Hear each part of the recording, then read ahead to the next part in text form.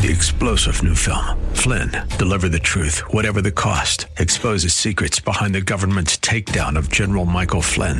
Flynn knew what the intel world had been up to. He ordered the first audit of the use of contractors. This set off alarm bells. He told the truth. He was the most dangerous person for Donald Trump to hire. They had to get rid of Flynn. Flynn, deliver the truth, whatever the cost. Available now. Watch it today. Go to salemnow.com. salemnow.com. Today on Cornerstone Connection with Pastor Gary Hamrick. Real love is calling, listen, truth opens up your eyes. Mercy is waiting for you with every sunrise. Paul actually takes some of the gifts of the Spirit here. You might have noticed them interspersed here in the first section. He says, if I speak in the tongues of men and of angels, he talks about if I have the gift of tongues. He says, if I have the gift of prophecy and can fathom all mysteries. He also adds in verse 2, if I have a faith, the gift of faith that can move mountains. Verse 3 says, if I give all I possess to the poor, if I have the gift of giving, all right, if I have all these various spiritual gifts, but if I have not love, I'm nothing. I'm only making noise. This is Cornerstone Connection, the radio ministry of Pastor Gary Hamrick of Cornerstone Chapel in Leesburg, Virginia. Pastor Gary is teaching through 1 Corinthians. Most of us would love to have the gifts of prophecy, mountain-moving faith, tongues, or generosity. But those things are only secondary according to today's passage. As Pastor Gary leads us through 1 Corinthians 12 and 13, he draws our attention to the most important gift of the Holy Spirit, love. It's the most powerful gift you can possess, and it is crucial evidence of the Holy Spirit's work in your hearts and life. If it's something you find yourself lacking in, then it's time to seek God's transforming power. At the close of Pastor Gary's message today, I'll be sharing with you how you can get a copy of today's broadcast of Cornerstone Connection. Subscribe to the podcast or get in touch with us. But for now, let's join Pastor Gary in the book of 1 Corinthians chapter 12 as he continues his message, Gifts of the Spirit, Part 4.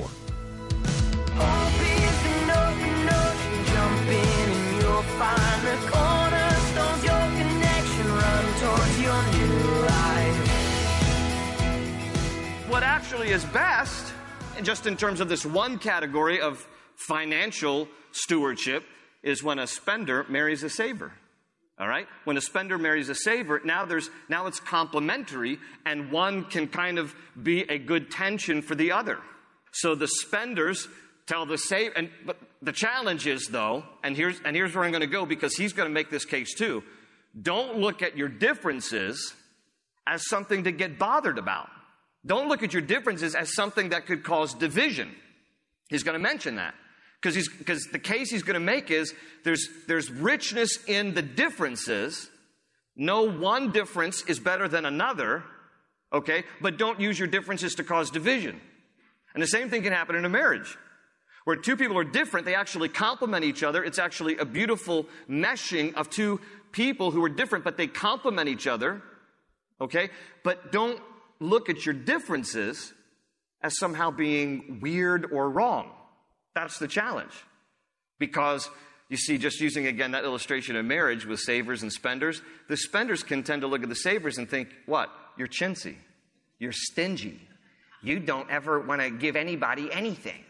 Look how stingy and chintzy you are. And then the saver looks at the spender and says, if it weren't for me, we wouldn't have anything to give to anybody else.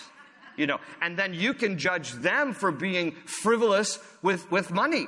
Okay? And so there's a good tension if it's properly understood and if two people understand how they can balance each other and complement each other. That's what he's saying here in the church. So for those of you taking notes, between verses 12 and 24, what we just read, he's saying different gifts equal, however, in importance.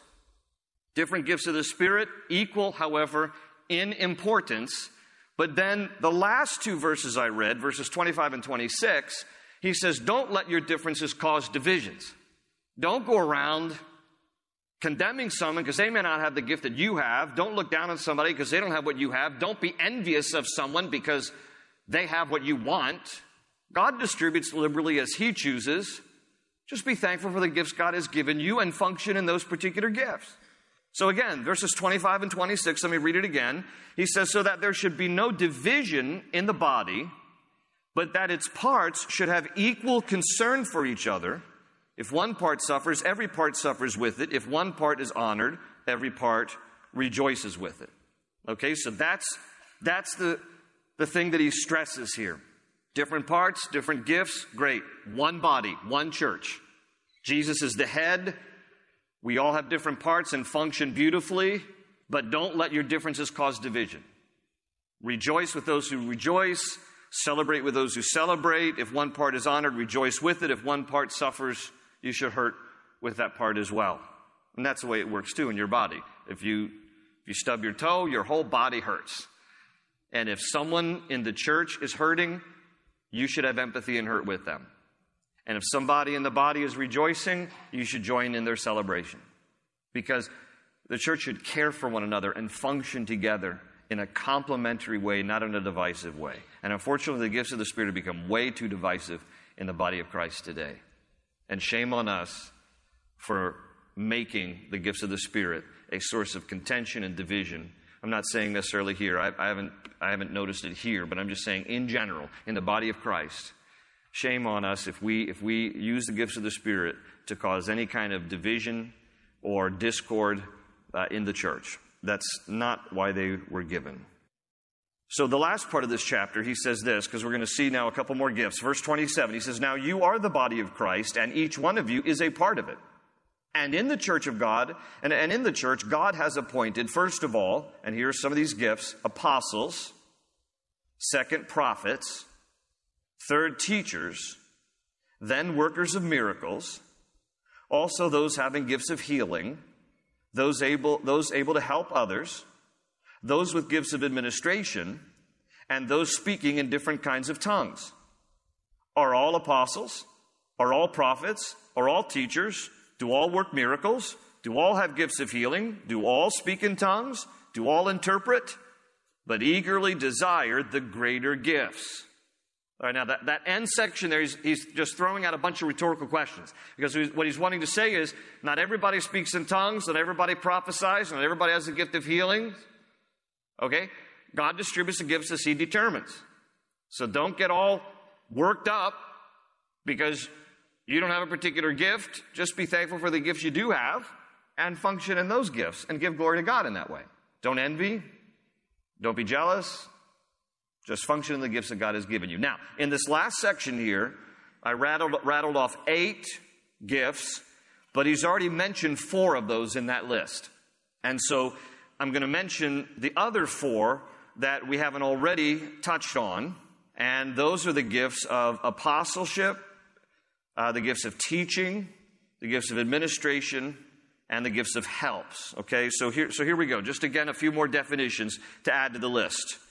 The gift of apostleship. He mentions there that God has given, first of all, apostles in verse 28. The gift of apostleship is a visionary gift for planting and overseeing churches or ministries and for maintaining doctrinal integrity. Now, Paul is called an apostle, and he had an apostolic gift because his gifting was he went from town to town to town throughout Asia Minor, planting churches. But he would never stay very long because he was not called to be a pastor. He was an apostle, and the apostle is one who has a gift of planting something, handing it off, and moving on. That is a true apostolic gift, where you plant something, you get something started, you kind of maintain some doctrinal oversight, but other than that, you move on. It's kind of this visionary gift. Now, this particular gift is important to understand in terms of its availability and its function today. Because, strictly speaking, we have to differentiate between the gift of apostleship and the office of apostles. Why is that important to distinguish?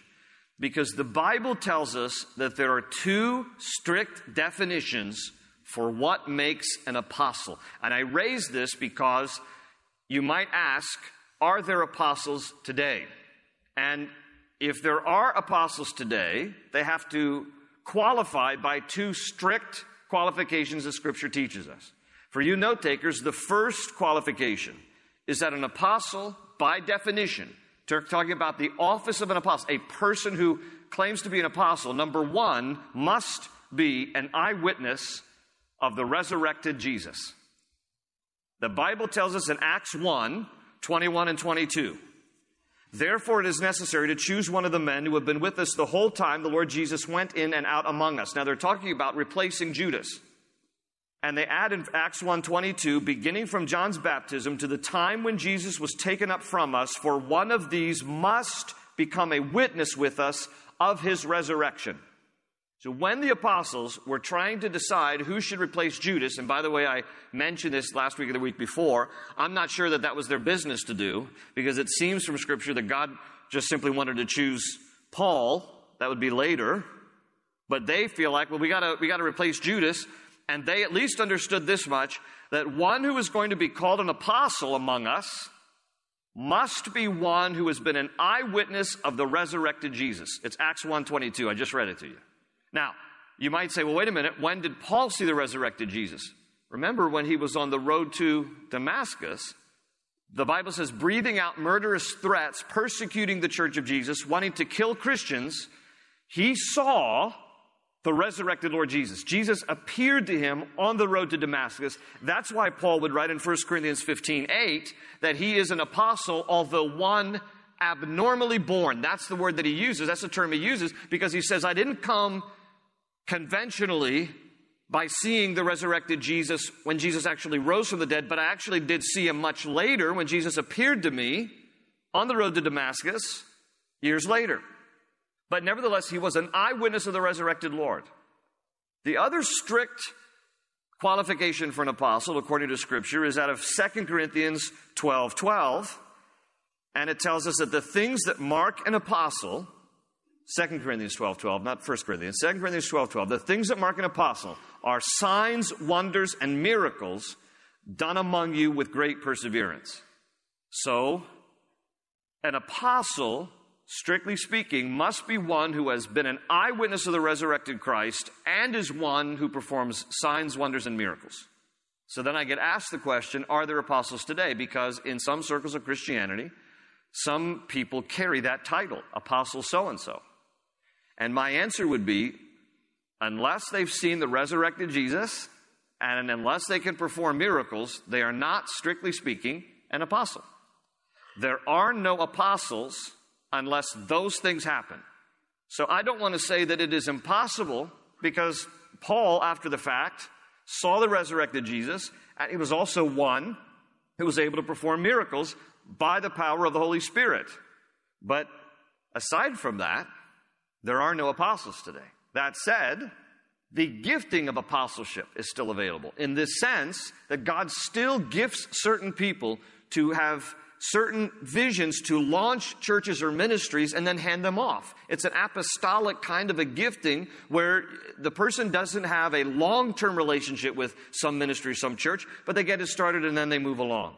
And then the other gift here, that one of the other four that Paul mentions at the end of this 12th chapter, is the gift of teaching. And it really doesn't need any more explanation other than the one I've given to you on the screen.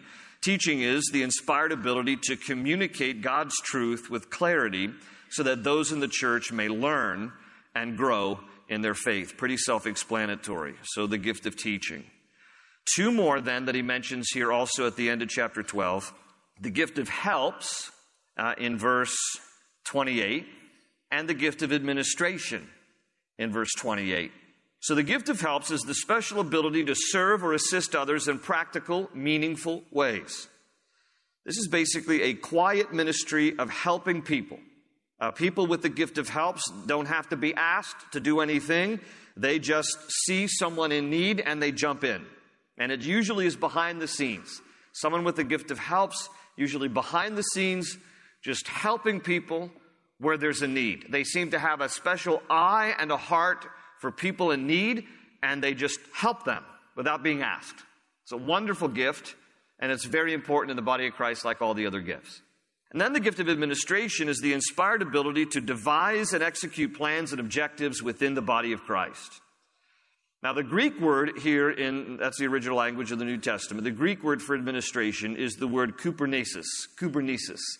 Kubernesis actually translates a shipmaster or a captain. The literal meaning is to steer or to rule or govern. It carries the idea of someone who guides and directs a group of people toward a goal or destination. And with this gift, the Holy Spirit enables certain Christians to organize, direct, and implement plans. It is a task-oriented gifting that is concerned with details and organization. And we need people with the gift of administration in the body of Christ.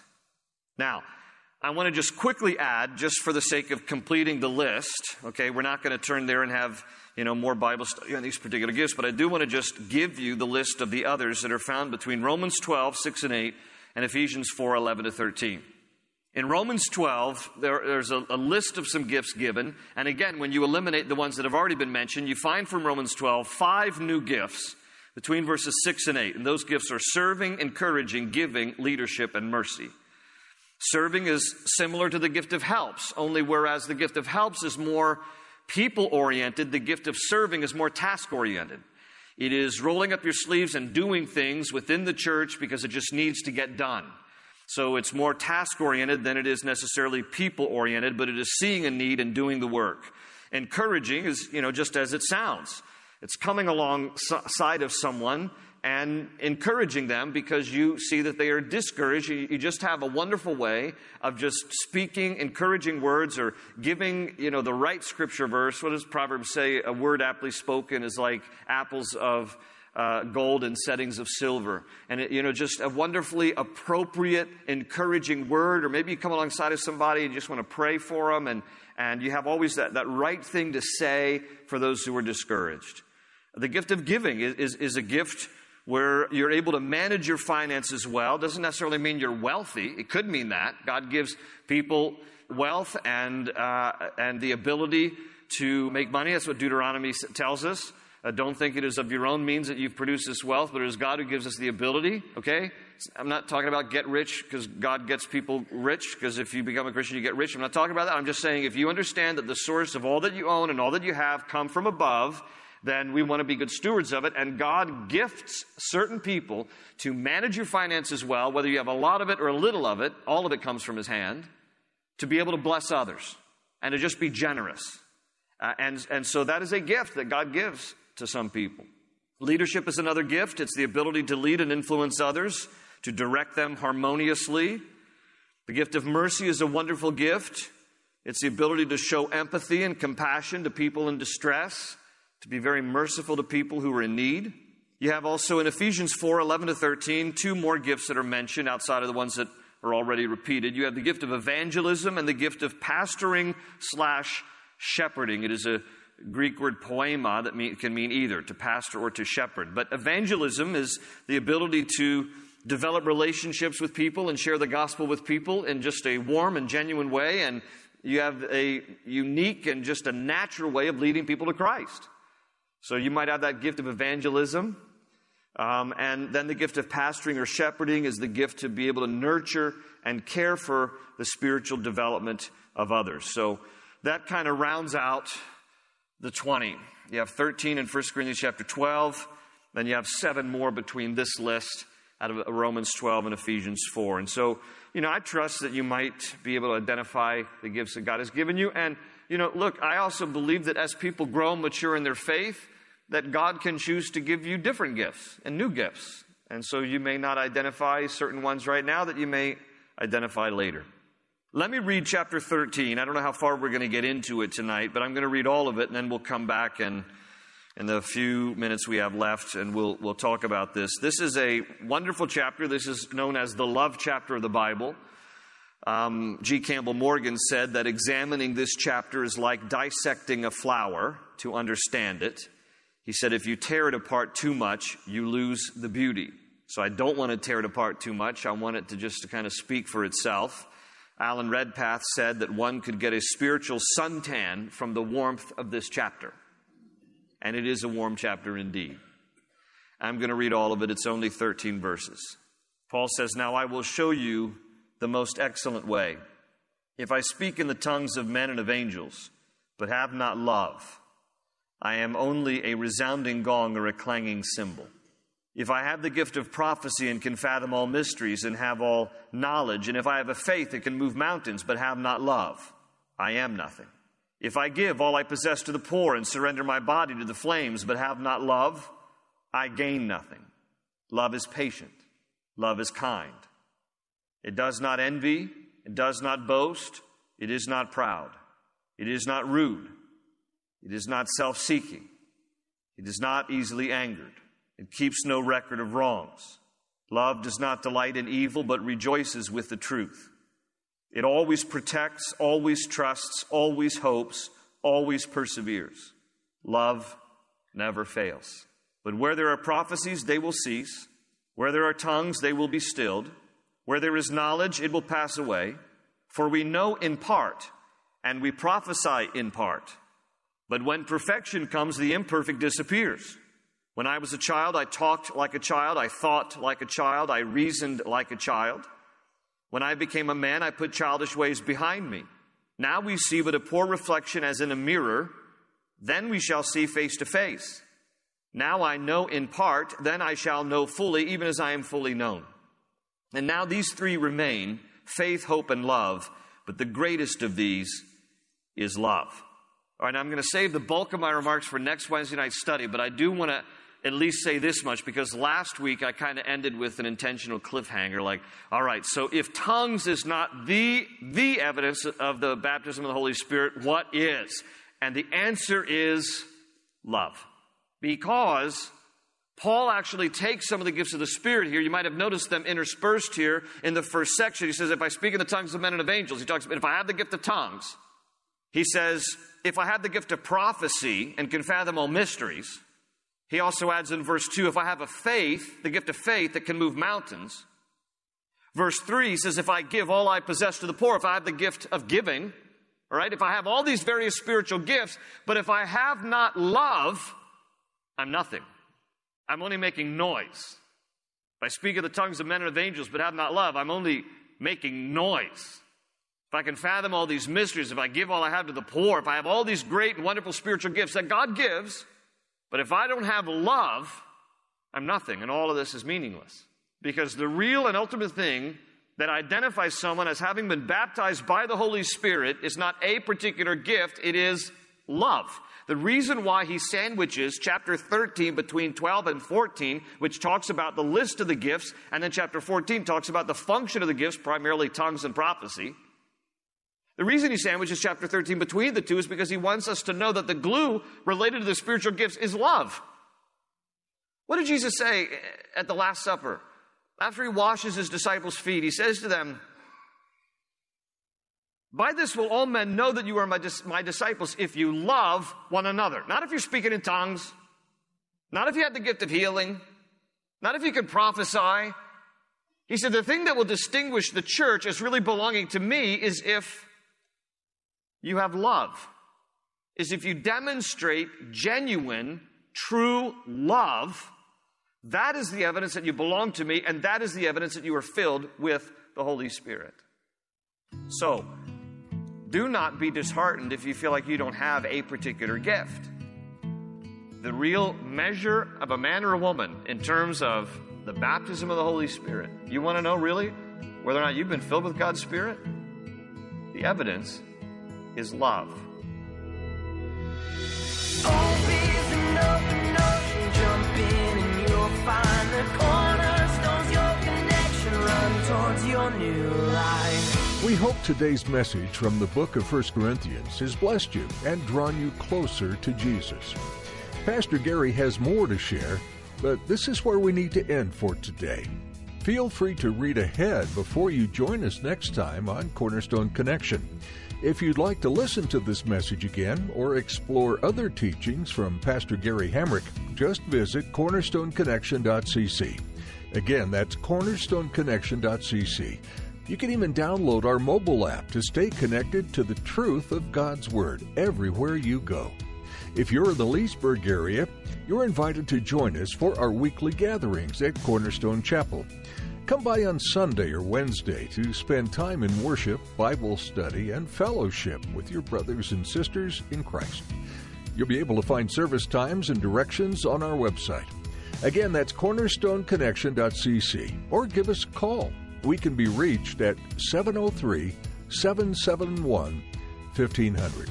And when you call, please let us know how we can be praying for you.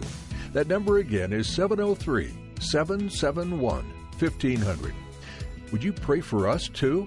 Please pray that we keep our eyes always on the truth of who God is, and that we move forward only by His power. Thanks for praying, and thanks for tuning in today to Cornerstone Connection. They say you're a wandering soul, that you've got no place to go, but still you know, you're not alone. Real love is calling, listen, truth opens up your eyes. Mercy is waiting for you with every sunrise. Hope is an open ocean, jump in and you'll find the cornerstones, your connection, run towards your new life.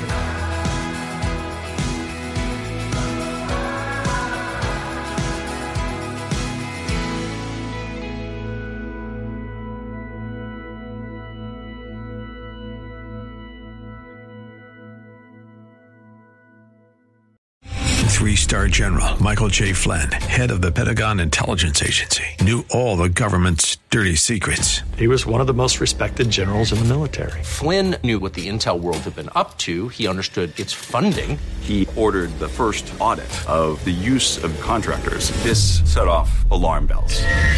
The explosive new documentary, Flynn, Deliver the Truth, Whatever the Cost, uncovers the facts behind this scandal. Flynn told the truth. He was the most dangerous person for Donald Trump to hire. I find out the worst enemy that I'm going to face in my life is right here in America. They took my assessment and they wanted me to change it. And I was like, I'm not changing it. They had to get rid of Flynn. With in-depth interviews, archival footage, and never-before-seen personal records of the man behind the headlines. I just felt like I was drowning. Flynn, Deliver the Truth, Whatever the Cost. Available now. Watch it today. Go to salemnow.com. salemnow.com.